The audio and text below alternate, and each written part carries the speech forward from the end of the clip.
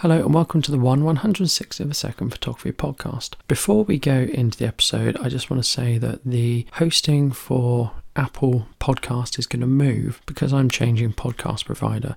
So I'll put the new link within this episode. So if you're already subscribed on the new link, don't worry. If not, you've got about a month before things move over fully. So please do resubscribe to Apple Podcasts just to keep updated. Thank you. So today's episode is called Am I Getting Better? Now, whenever you take on something new, you go through several periods. When you first start something new, you see some rapid improvements quite quickly. You get better quite rapidly and you see big improvements, and then that spurs you on to do more. And then those improvements start to level off. They don't die out completely. You're always learning, and I subscribe to lifelong learning. I quite like learning new things, and I've not completely given up on learning. I'm still learning things for hobbies, in my career, for personal life. I always like to upskill myself, but the more you do it, the less you see, because your big gains are when you first start off.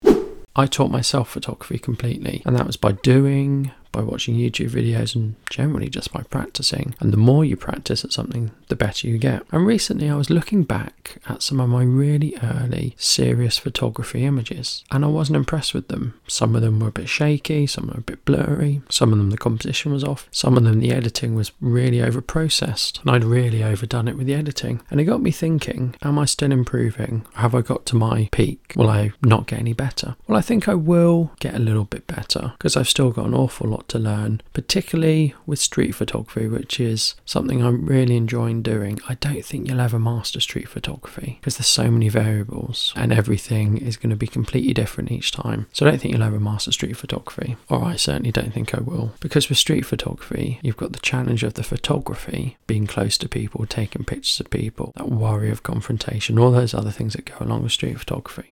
So the things I'm really pleased with in photography that I've learned are I've learned to use flash and off-camera flash.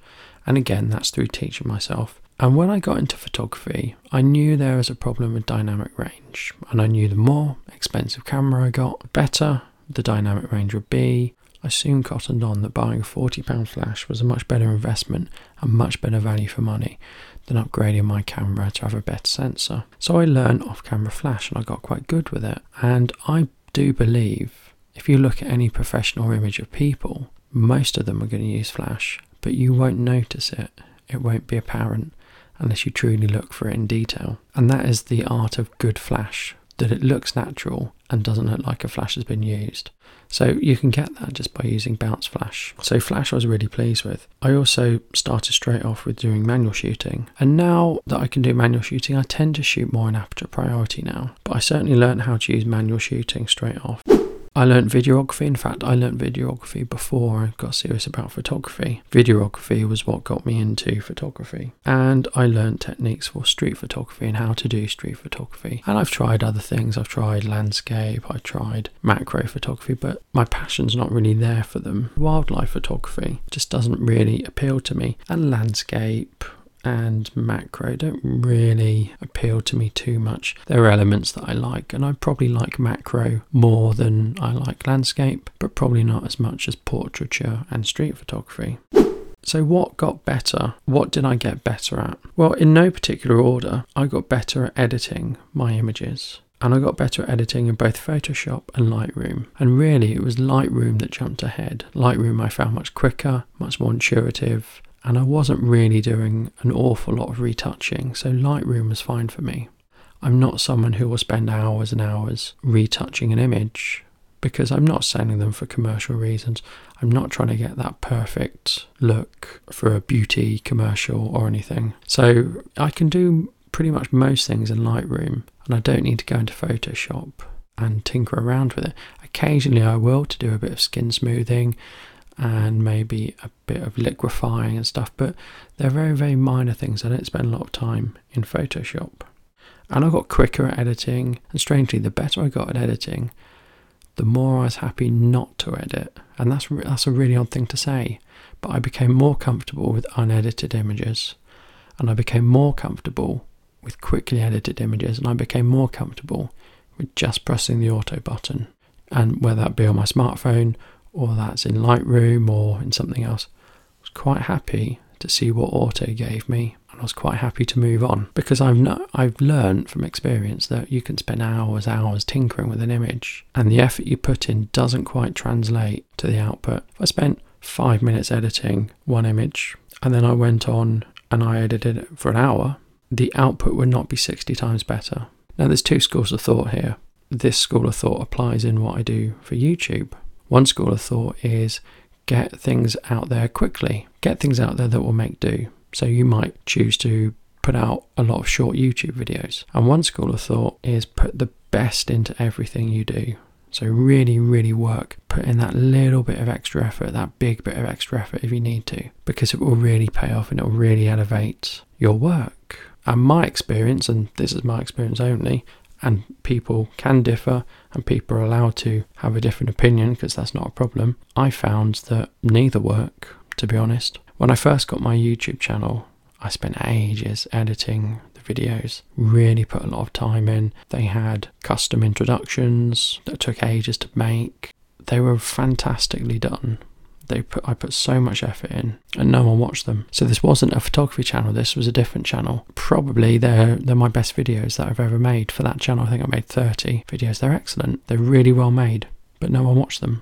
Now, that you could argue that's the subject matter that I chose to do my videos on. I'm very proud of those videos, but no one watched them. When I started my photography YouTube channel, I just wanted to put stuff out there, and I went the other way. So I looked at just doing videos quickly and not spending weeks on them, but spending hours on them. And of course, I'm not saying I spent an hour on it, but I didn't spend the length of time that I used to spend on it. And they got more views, so I could output more. And as my ability to do that dwindled because my time got taken up with other things, I could still do some outputs. And I think I put out about 115 YouTube videos. And what's interesting when you put out that much is you can very quickly change and you can see what works. So they're not all on the same thing. Some are reviews, some are tutorials, some are thoughts, some are techniques, some are editing, how to edit photos. And you can see what does better. And actually you'll be very surprised at what does better than other things. Very interesting. Had I been putting in that painstaking effort, I wouldn't be able to see. But equally, I'm slightly holding myself back because it's not the best it could be. So that's just my thoughts on editing. So I'm comfortable with editing. I've learned a lot. I know I can do some wonderful things in editing, but mainly I just want to fix a few things: color, contrast, get the exposure right, and slightly change composition and crop if it needs to.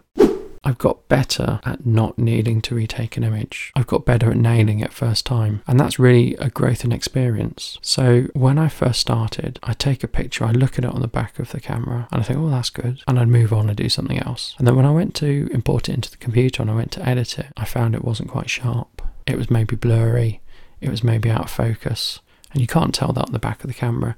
So it might have been that I thought it looked in focus, but it was actually the nose that was in focus and not the eyes. Oh, and that's terrible. So next time I went out, I would shoot the same thing 3 or 4 times just to be safe and end up with loads of images. And I would get the one I want, be a 25% hit rate. I'd take 4 images and get one I'm happy with. Whereas now, I've got to the point in my learning and my experience and my comfort levels with success, I'm pretty happy to take one and that's it. I know what to look for. I know to focus on the eyes. I know if the person is moving that I stop, and I don't, I get them to be still, and I do things a bit differently. So my success rate has improved, and I'm not taking hundreds and hundreds of images like I was before. Don't get me wrong, on a shoot I can take 100 images, but before it would have been 400. So I've got much better at just the process of taking images that are successful, and my success rate has gone up. My street photography abilities have improved, and really that's just confidence. When you do something like street photography, you need to know the camera you're using. You need to be able to get it out very quickly, get the shot you want, and move on. You can't do that if you're having to dive into the menus or fiddle with switches. Just taking lots of pictures with your camera will help you. You will get a muscle memory of how to use it. Now, I've got loads of cameras, obviously, and I might take a different one for street photography, but I've learned how to use them all. For each one, I know where the sweet spot is for certain things. I know which camera to pick for which scenario, where I'll get the best use out of it, and what I need to do to get a good use out of it. But really what's improved with street photography is going to the right locations, going at the right time. Experience has taught me when to go, what to do, and how to behave. And as I've gone on, my confidence has improved. And so I'm not so worried now. It's not such a big hurdle, and it's not so fearful and frightful. And I can get better images because I'm happy to go closer to people with a wide angle lens and get the images I'm looking for. And I'm also more relaxed. With an increase in experience comes an increase in confidence. And therefore, I'm more relaxed. I'm more certain I'm going to get the right shot and the shot I'm happy with. And working in portraits, I've got better interacting with people. I'm not particularly good with interacting with people. I'm not a people person. If we ever go to a wedding, myself or my wife, and we have to talk to lots of people, within 4 or 5 minutes I run out of things to say to people. I'm not very good at that sort of thing. But I have got better with interacting with people on shoots, and I'm now better than I was. Some of the more tricky shoots I'll do might be a high key or a low key photography. So high key is shot against infinite white and low key is shot against black. And when I first started doing them, again, on the back of the camera they looked okay. When I got into image editing, they weren't good. The white wasn't white. It was a cream. The black wasn't dark enough. I've now got better at that. I've now picked up ways to check I've got it right in camera using clipping and histograms and other things, maybe underexposing or overexposing for high key. So I'm now much better at that. There's nothing worse than coming home, you've packed everything up, you're finished, you come home and it's not right. I've also learned, due to bitter experience, not to take so much gear out. Before I take everything out with me, just in case. Now I take the bare minimum. And I'm much happier, much easier. I live in a big house and there's lots of stairs to get up to where my camera gear is. So before, I'd be going up and down the stairs, getting gear, getting it packed, getting in my car, go out to the shoot, carting the gear around me, sending it up, it falling over, packing it back in, getting it back and down up the stairs. It was hard work. It took some of the enjoyment away, it made it harder. But now, I'll just go out with a camera, one lens, one flash type thing. And the quality of what I get doesn't suffer. But I've learned that sometimes with gear, less is more. And equally, maybe my gear purchasing has tailed off. I've started to get what I need, so I don't buy so much gear anymore. And I've learned to be happy with what I've got. Don't get me wrong, I probably buy more photography gear than your average consumer, but I'm a photographer and we all do that.